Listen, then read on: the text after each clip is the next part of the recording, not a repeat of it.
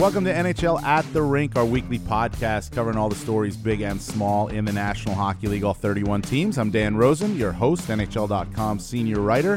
And the regular season is here. Finally, no more preseason games. 4 games on the schedule Wednesday, including the banner raising in St. Louis. 8 more on Thursday, and then on Friday you got more games in the Global Series game in Prague between the Blackhawks and the Flyers. For this show, though, lots to talk about. A lot of blue on the big show today.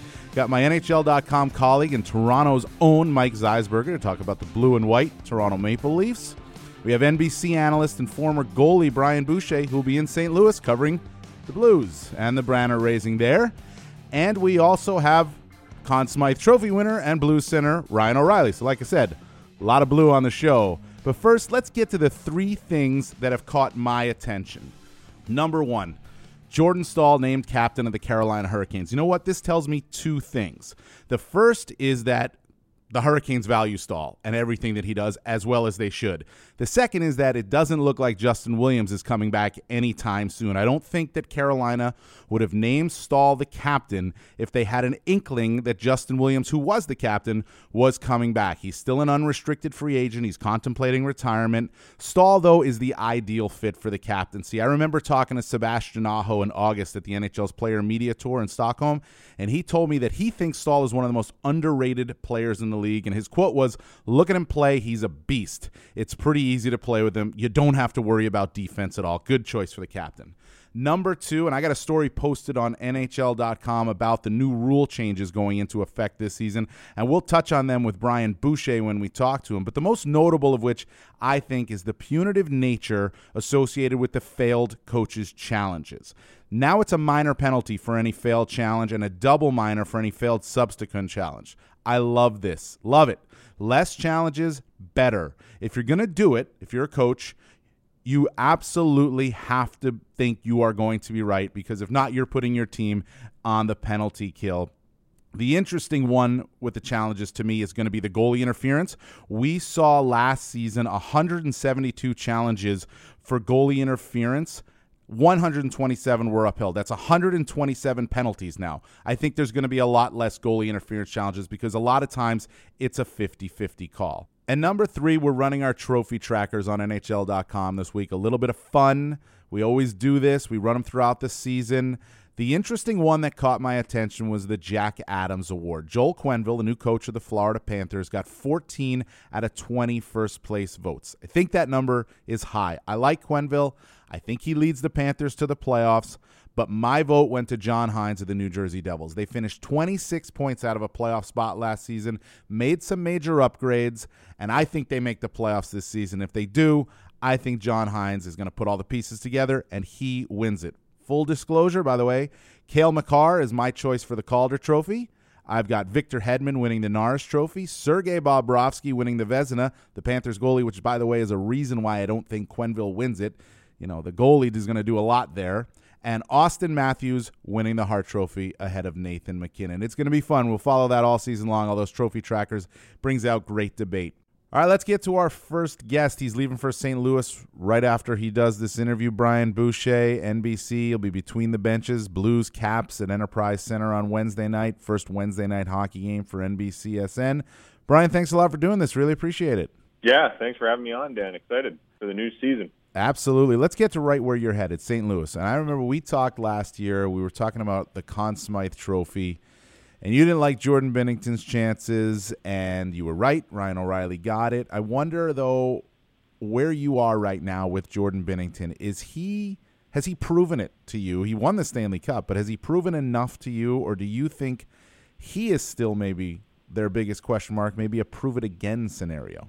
I think there's definitely a prove-it-again scenario for him. I mean, only half a season played in the regular season, and you know, I put a lot of weight in winning a Stanley Cup. I don't want to discredit, what he accomplished. So, I certainly don't want to disrespect him in that regard, because it's not an easy thing to do to win a cup.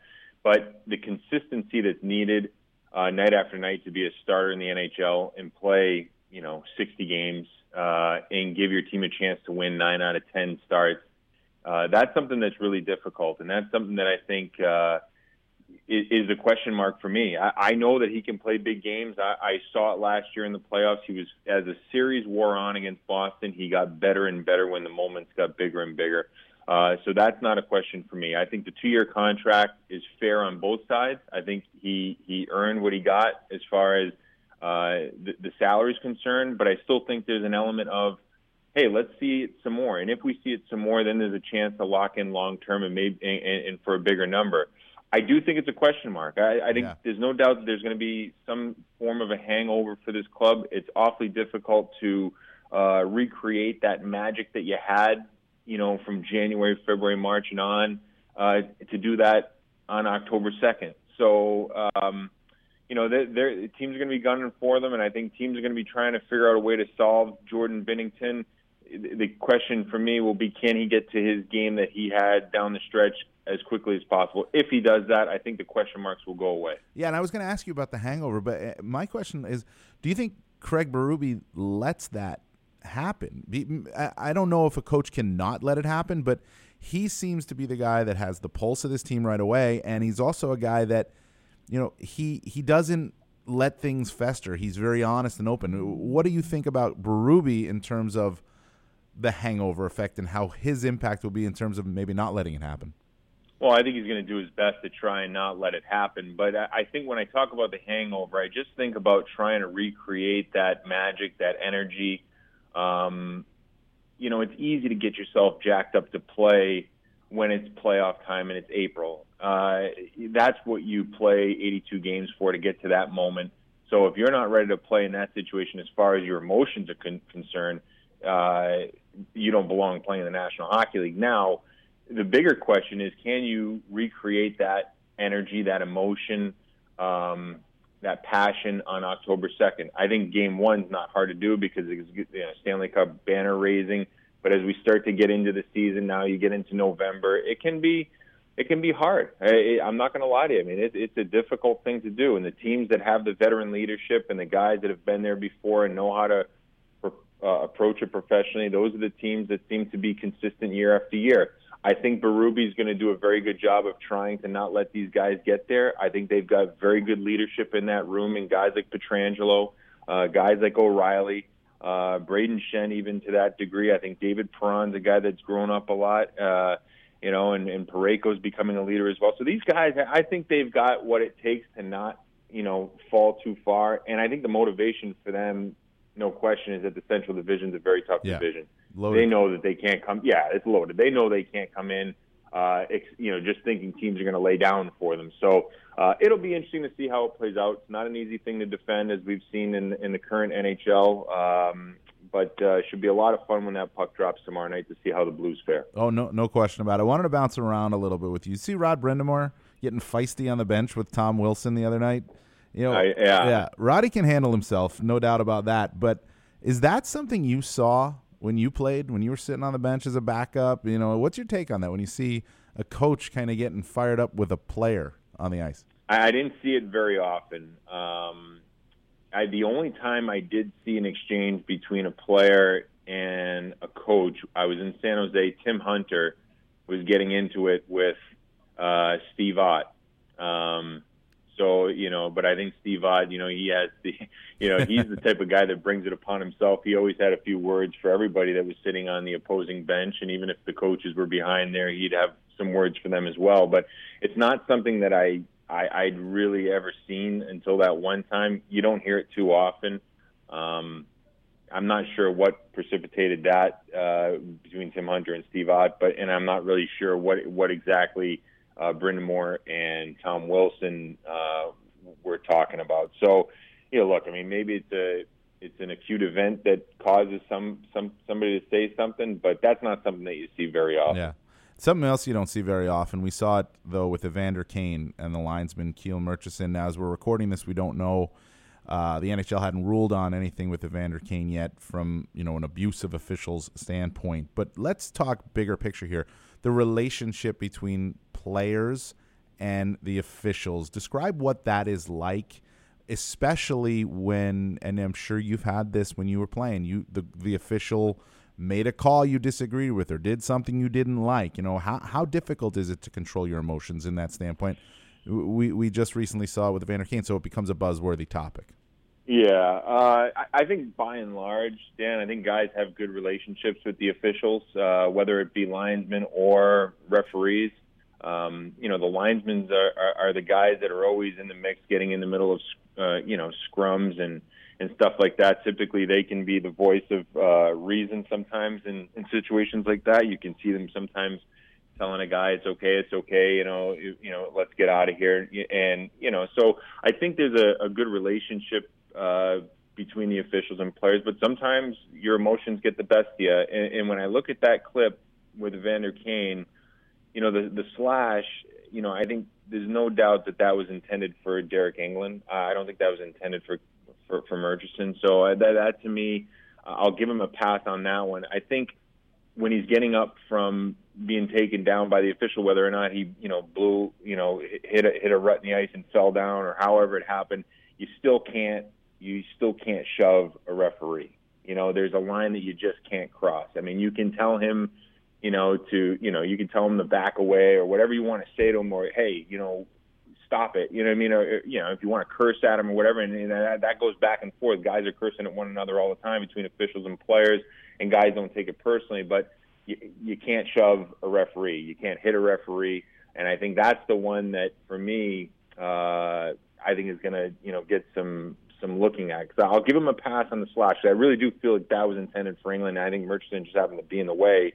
But the shove, to me, is the one that I got to think something's going to happen from him. I mean, you can't allow a player to be shoving an official, even if he is frustrated. Well, it's clearly stated in the rule book, so we'll see what comes down from that. There's other things that are clearly stated in the rule book, too. Now, some rule changes this season, and specifically the coach's challenge, Brian. I wanted to ask you about this because now I mentioned it at the top of the podcast here, the punitive nature of the coach's challenge, a failed challenge being a minor penalty for any failed coach's challenge and a double minor for any subsequent failed challenge. What do you think about that punitive nature and what the impact will be? I like it, and I hope what it leads to is less challenges. You and me both. Because I think from a selfish standpoint on the broadcast, it can be a difficult call. I mean, here we are, we get it in real time, and we have to make a determination on it. We have to give an opinion and state as to why we feel we have that opinion, and sometimes we're wrong. And particularly with goaltender interference. I mean, sometimes I see it a certain way, and I get it wrong. So, and that's going to be the hardest one, right? It is. It's a hard one. I mean, sometimes you can convince yourself one way or the other, and if if you're looking to challenge and turn that goal the other way, if you're not so sure and you've already had a 2-minute minor called against you, and now it's a double minor, that's going to make you think twice. I mean, you better be as close to 100% as possible before you make that challenge. And I think what we're going to see is less challenges, and coaches certainly, making sure that they're as close to 100% before they do it, because it's 4-minute power play that can change the tide in a hockey game. So I like it, and I like the fact that they've added the third challenge in there, where any plays that are missing the offensive zone, the hand pass or pucks off the net. I think that's common sense. That's something that I'm happy to see. And I think in cases like that, when you see it on the video, I think those are the challenges that you think will be 100% turned the other way, and there will be less and less gray area as opposed to the goaltender interference. Absolutely. So the other thing that was obviously a big topic of conversation all off season is the restricted free agents. They're signed now, but how does not having a training camp impact Patrick Laine and Kyle Connor with Winnipeg, Mikko Rantanen with Colorado, especially at the start of the season? What's the real difference between not having a camp and having a camp? I'm on the fence on this one, Dan. I don't know if missing camp in today's NHL is going to be that big a deal. Camp is shortened as it is compared to, say 10, 15 years ago.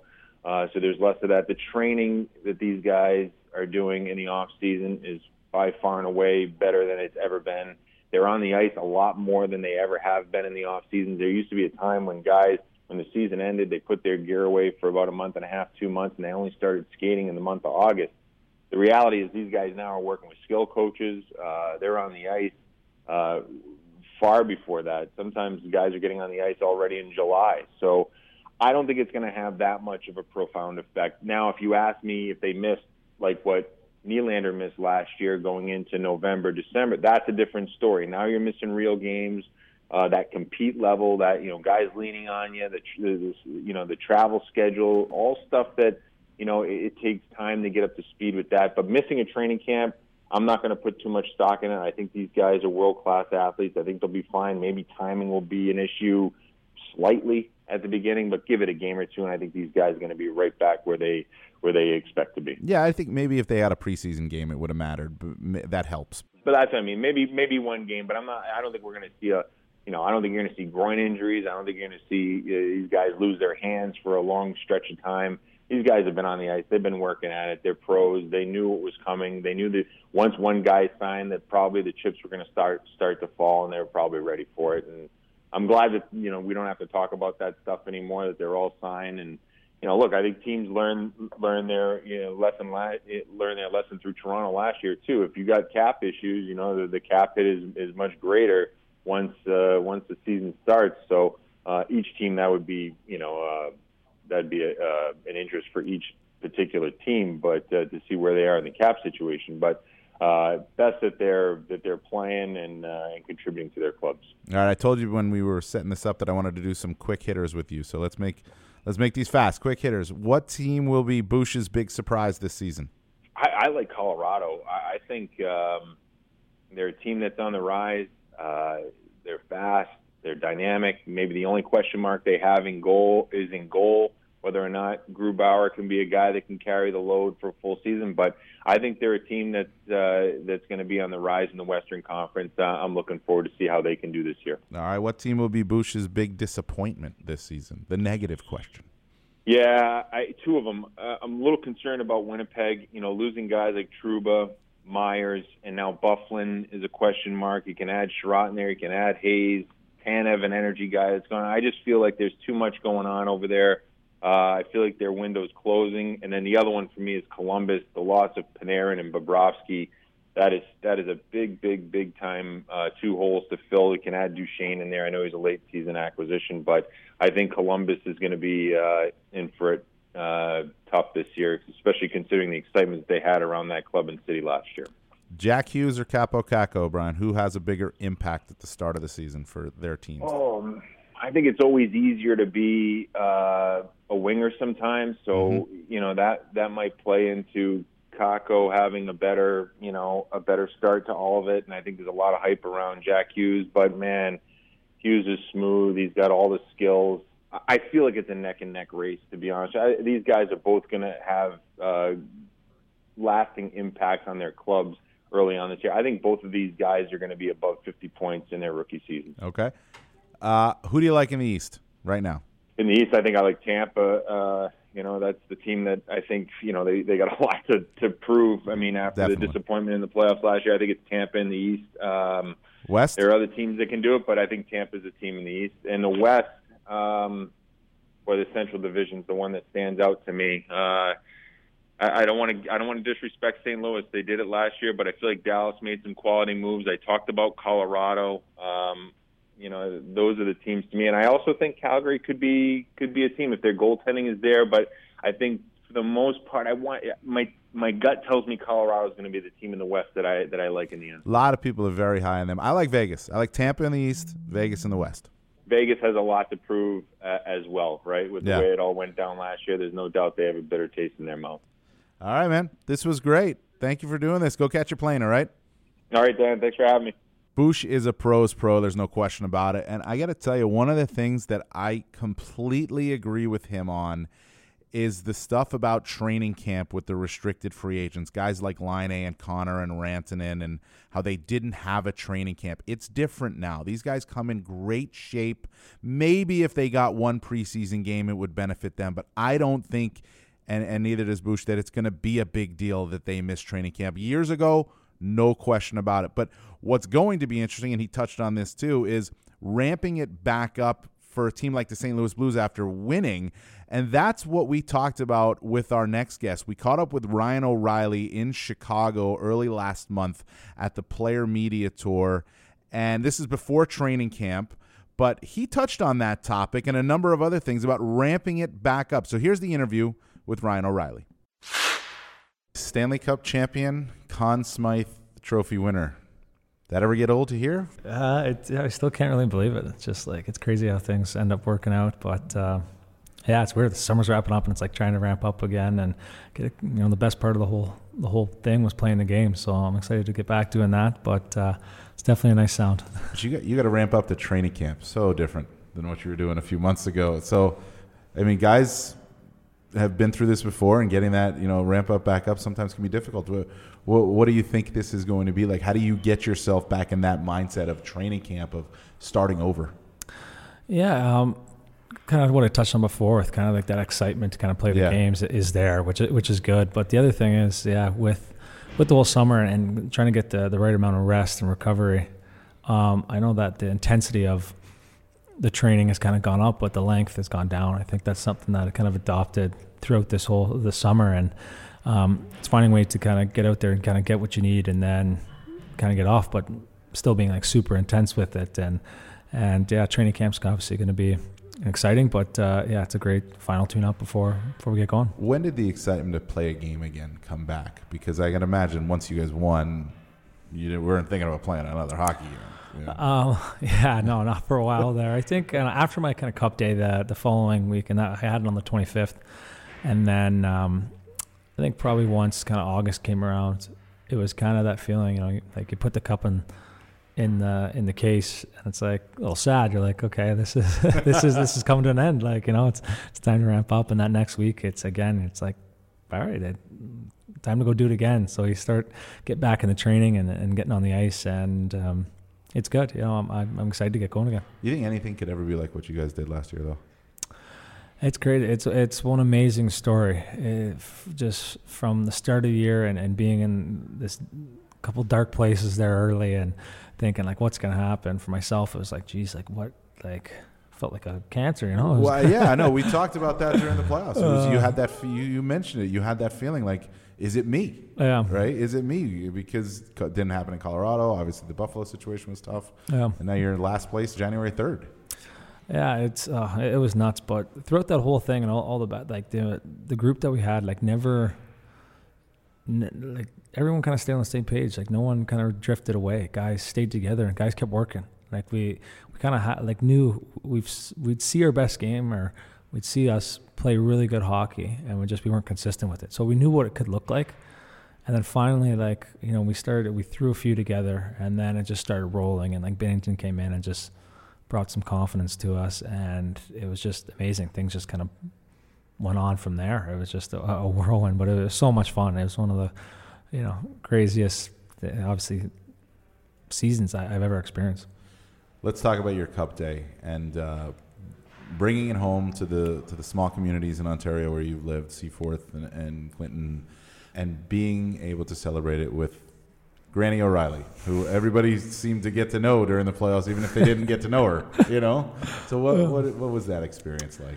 Yeah, she's incredible. It was amazing to bring the cup to her. Obviously, she's one of their biggest supporters, and she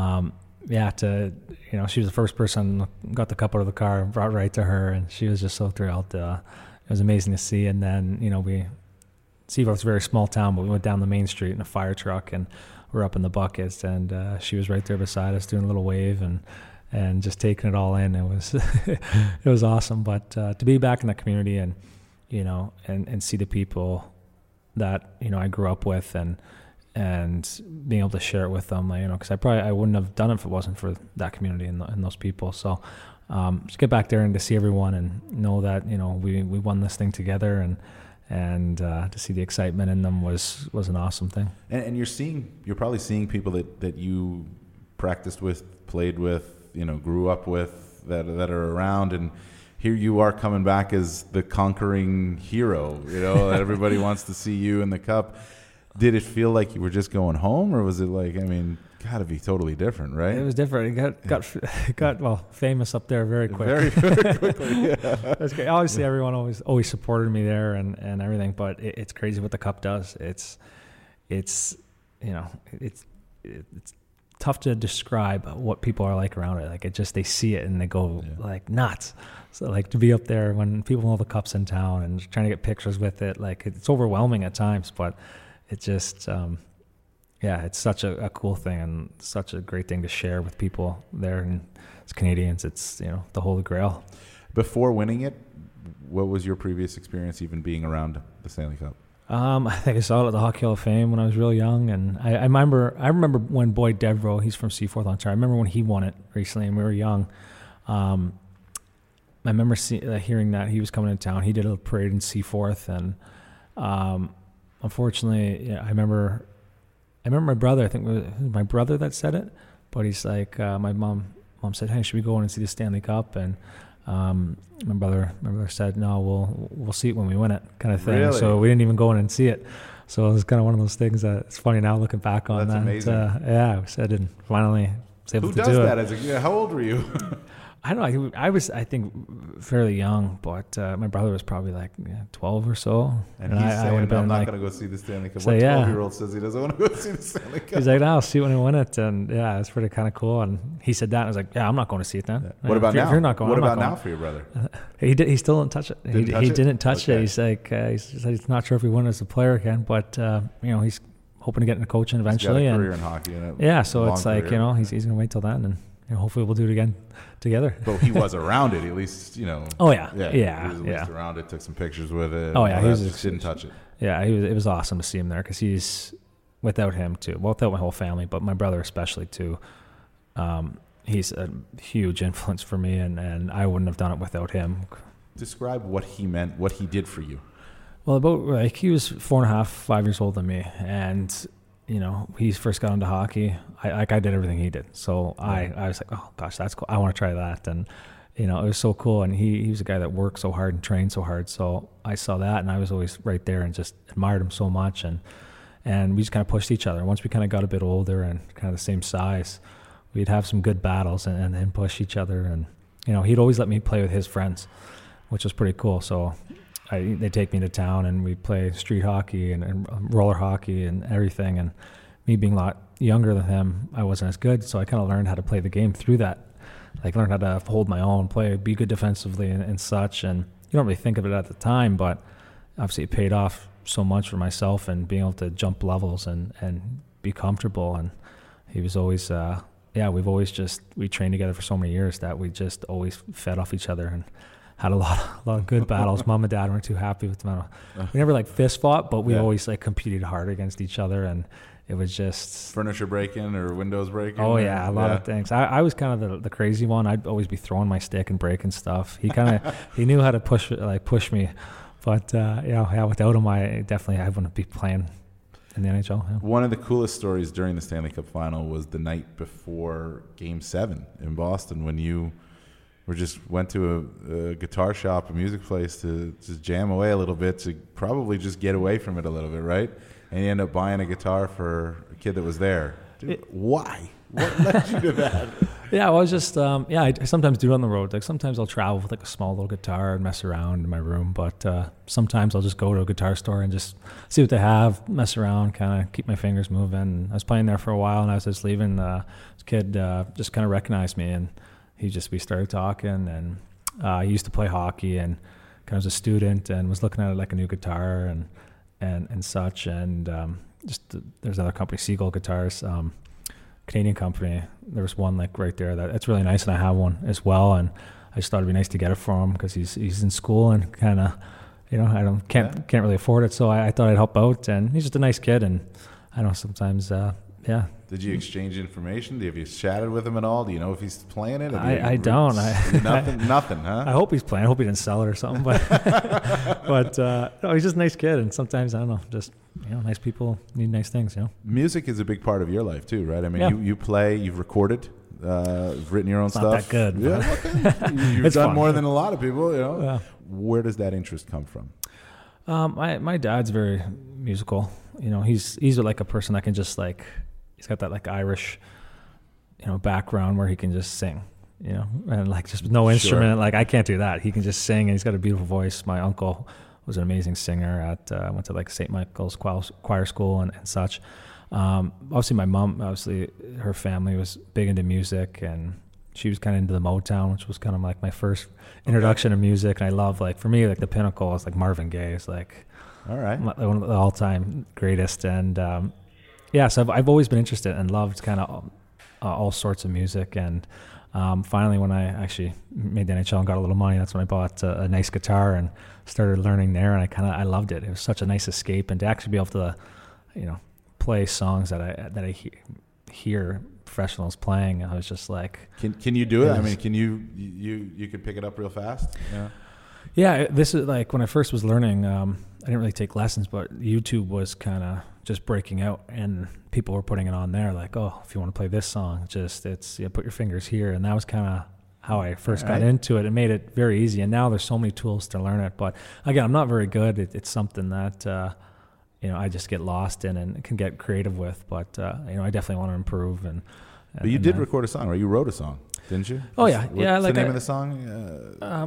I've got a bunch. There was one song I read that was about going from small town to the big lights, right? Yeah, I was just kind of being a small town guy, kind of going to into the city and just kind of trying to find your way there. And I know, because like where I grew up, the small town was something like it's a big part of me. Like I love getting out there and just being alone out there is something else. You kind of have to, when you're alone with your thoughts, it's funny. It kind of just you work on yourself quite a bit, and there's not as many distractions. So it's kind of a song about that and kind of the struggle with it. But it's not going to win any Grammys soon. But it's fun for me. It's just it's a great escape. Like I get lost in it, and it's like therapeutic. I get. For me, it's tough to maybe sit and talk about, something that I'm feeling. But if I can get a guitar in front of me, play something, then start singing about something, I get something out of me, and I feel great after. Are you going to write anything about winning? I've kind of messed around with a few things, but I'm sure there'll be something. But you got to record it, put it out, and maybe it'll become the new blues song. Right? Oh, that'll be awesome. You think Glory will be back? I don't know.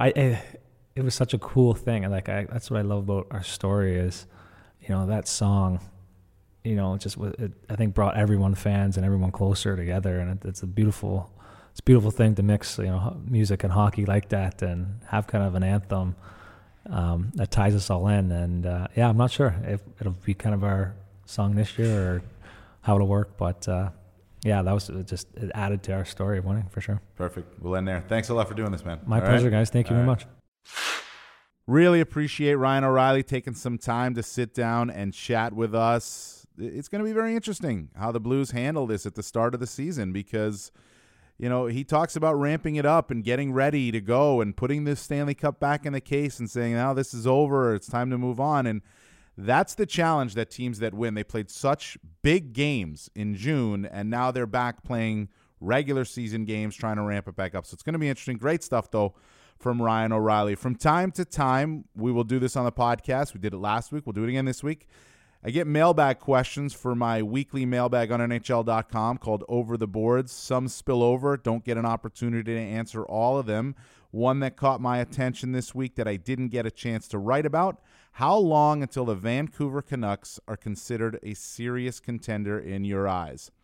My answer is I think they're close to being a playoff contender, but they're lacking high-end talent. I love Elias Pettersson.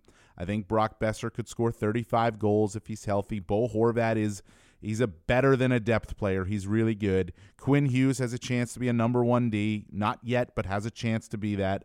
But then the Canucks have a ton of equal parts. And if you ask me, I wonder if they're good enough to fill out the depth scoring behind Pettersson, behind Besser, behind Horvat. It's good depth: JT Miller, Michael Furlan, Jay Beagle, Tanner Pearson, Adam Gaudette, Brandon Sutter. But that's a lot of the same player with the same average expectations. Who among them is going to be able to step up and make a bigger impact to change the way teams defend the Canucks? I'm not sure. That's why I'm not ready to say that the Vancouver Canucks are ready to be a serious playoff contender. They need another scorer, another first-line forward. We're going to stay in Canada for our next guest, but move across the country to Toronto. They have that small little hockey team there called the Maple Leafs. Never much going on in Toronto, right? Mike Zeisberger, our next guest. How are you? I'm pretty good. I had to come up for air because obviously that little team that we have here in Canada. Yeah.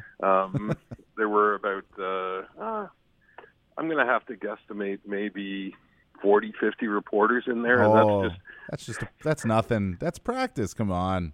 Yeah. Cody Ceci was joking. He goes, the former Ottawa Senator, he said, I've seen this many. I played in the Canadian market in Ottawa, so I've seen this many media. And then he paused, and then he said, "In the playoffs, in the Eastern Conference Final, probably, right?" Yeah. Welcome to Toronto. Welcome to Toronto. Well, look, last week, obviously, there was a story in Toronto. Auston Matthews and the legal hot water he's in for the offseason incident, the disorderly conduct charge in Arizona. I wanted to start there with you, Zeiss. The Leafs learned about it last week, too. At the same time, kind of we all did. Kyle Dubas said he learned about it on Twitter. Is this an issue? Is this going to be an issue that lingers, do you think, between Matthews and Dubas, Babcock, and the Leafs? Or is it something that will blow over? Here's what I think. I think to say it blows over, I think what their Leafs are going to do is use this as an example. They're trying to change the culture. And I know that's kind of one of these the modern day words that are thrown around in sports, like changing the culture. It's a process, yada, yada, yada. But I think what they're going to do is show this to their young players as an example that, look, it's a kid who made a mistake, but you have to be open about it. You have to address things as soon as possible. And especially in a place like this, I just told you how many reporters were in there for practice the day before the opening game. Stuff's going to come out. You can't hide stuff. And so you have to be open about it. You have to be forthright about it. And I think that's a message that Dubas and Babcock are spreading to their players. And, in terms of the personal relationship between Matthews and management, I don't think management was happy about it. But I don't think that they think this is a character trait of this kid. And, I've noticed a lot more humility, and I mean that sincere humility in Auston Matthews since this happened. So, you know what? I mean, this kid has been in the spotlight for so long. He's 22 years old, and that doesn't mean that we have to forgive him for what he did because he made a mistake. No, but we can treat it as learning experiences, right? I mean, that's what they is. Yes, exactly. So you let the other stuff play out to itself. But in terms of the team, I actually think this. If not that he ever needed incentive to take his game to the next step, but since that happened, and it's only exhibition, but this kid has been very, very hungry. I think he was humbled by this whole thing. And I expect him to have, statistically wise and in terms of the style of play, the best season that he's ever had. He's my choice for the Hart Trophy. I mean, I think he's going to have a monster season. Oh, well, that just put the kibosh on it, didn't it? Yeah, I hope not. I hope I don't have that type of effect on people. Well, you remember Muldoon's curse with the Blackhawks. Now it's Rosen's curse with the Leafs. Okay. All right, there we go. Well, maybe you have one too, because we were texting last night. We were talking about coming on the podcast, and you brought up something to me that I thought was quite interesting. You mentioned in a text that this Leafs team might be the best Leafs team you have ever seen in terms of pure raw skill. You've seen a lot of Leafs teams. Explain what you mean. Okay, let's cut through it. By seeing a lot of Leafs teams, that's your way or synonym of saying that I'm middle-aged, okay? We'll say middle-aged, sure, okay. You'd be correct in that analysis. But, yeah, it is. I mean, I don't remember much about I was just a wee kid when they last won the Stanley Cup in '67. So there's only been a handful of teams that stand out. So you look at the 93, 94 when they made especially the year that they made the conference final, took the Kings to 7 games.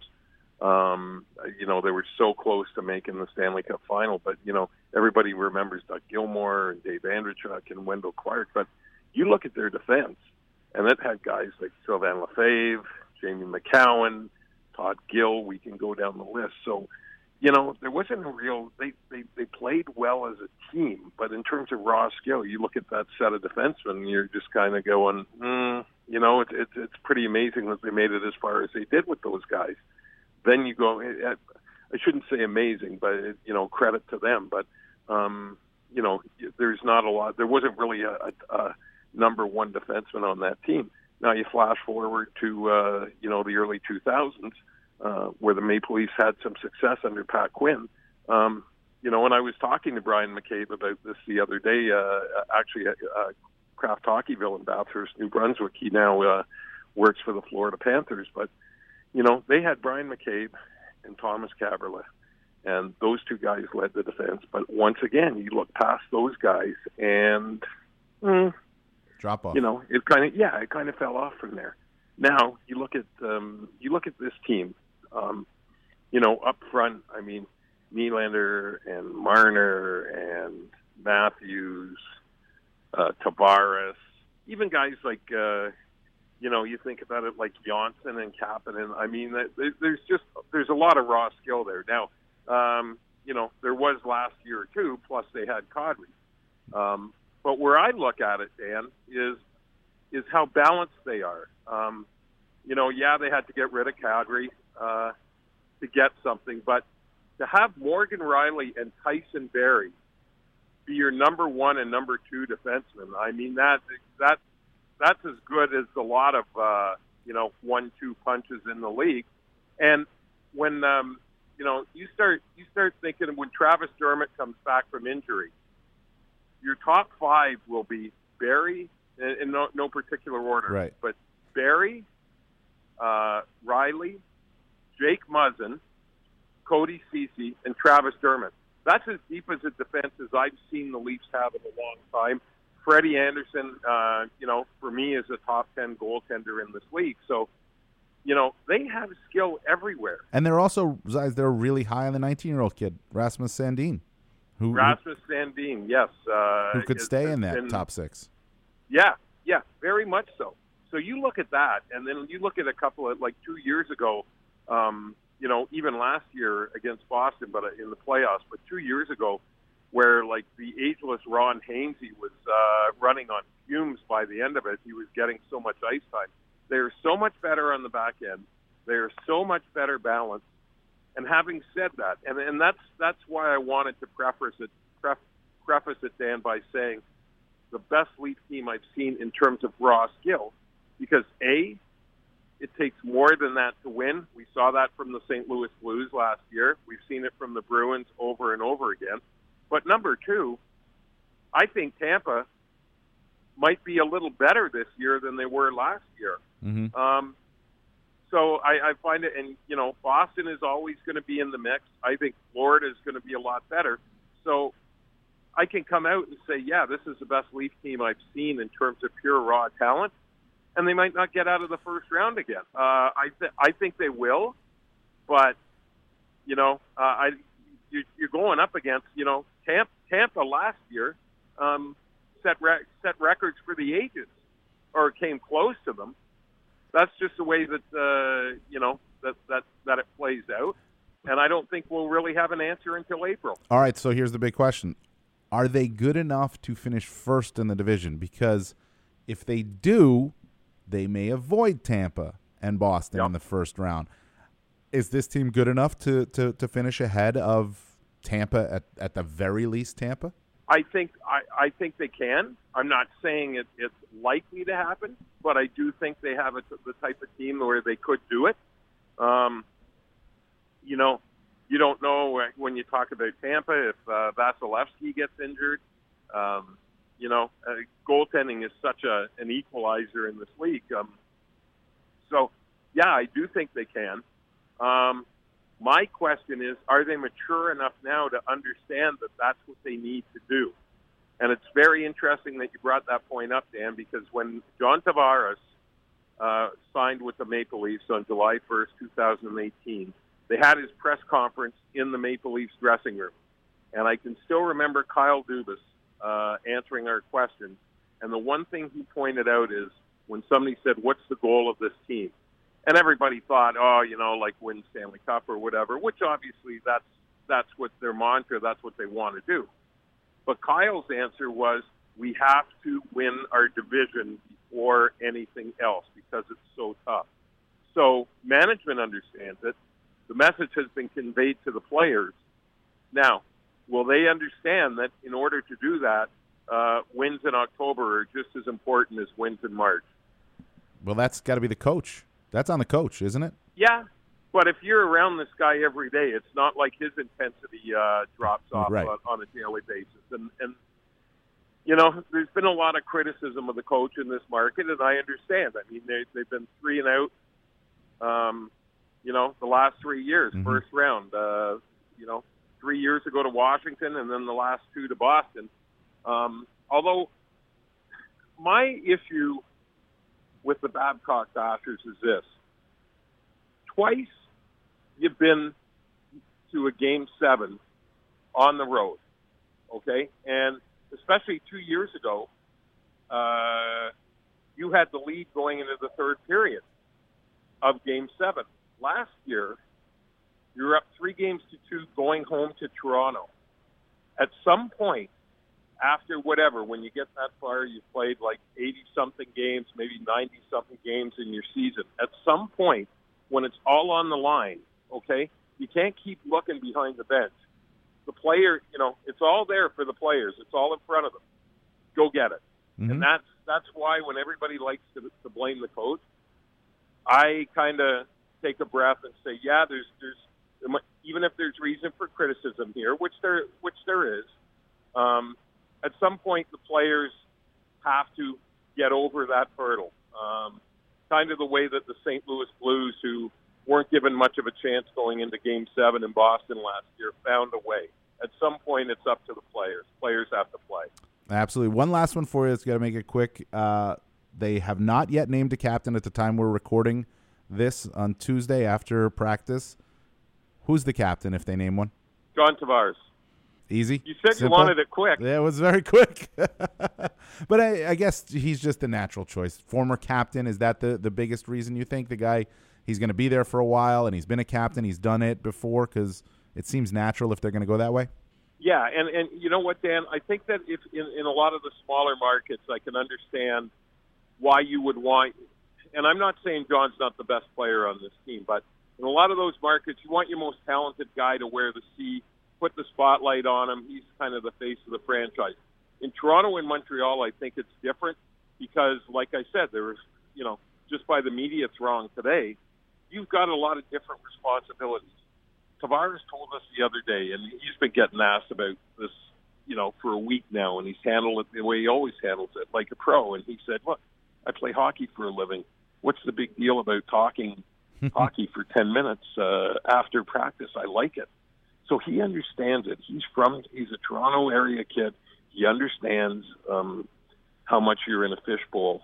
And you know what? He embraces it and acts like a professional. And if, you know, I just mentioned a lot of qualities that, especially in a town like this when the spotlight's always on, that's what you want from your captain. And I thought all along that he would be the perfect choice. He and Morgan Riley, one of the two, to wear the C for the Toronto Maple Leafs.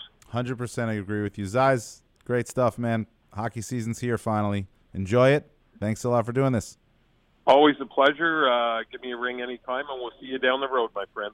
Always great to catch up with Zeiss. This man knows the Toronto Maple Leafs inside and out. You can follow him on Twitter at Zeisberger. And I do find it fascinating with the Leafs this season. I do feel that they have to win the division to feel good about their chances to get out of the first round. If not, they're going to face the same questions, especially if they face the Boston Bruins again or the Tampa Bay Lightning. So win the division. He's right. The players have to get it done. You can't always look to the coach.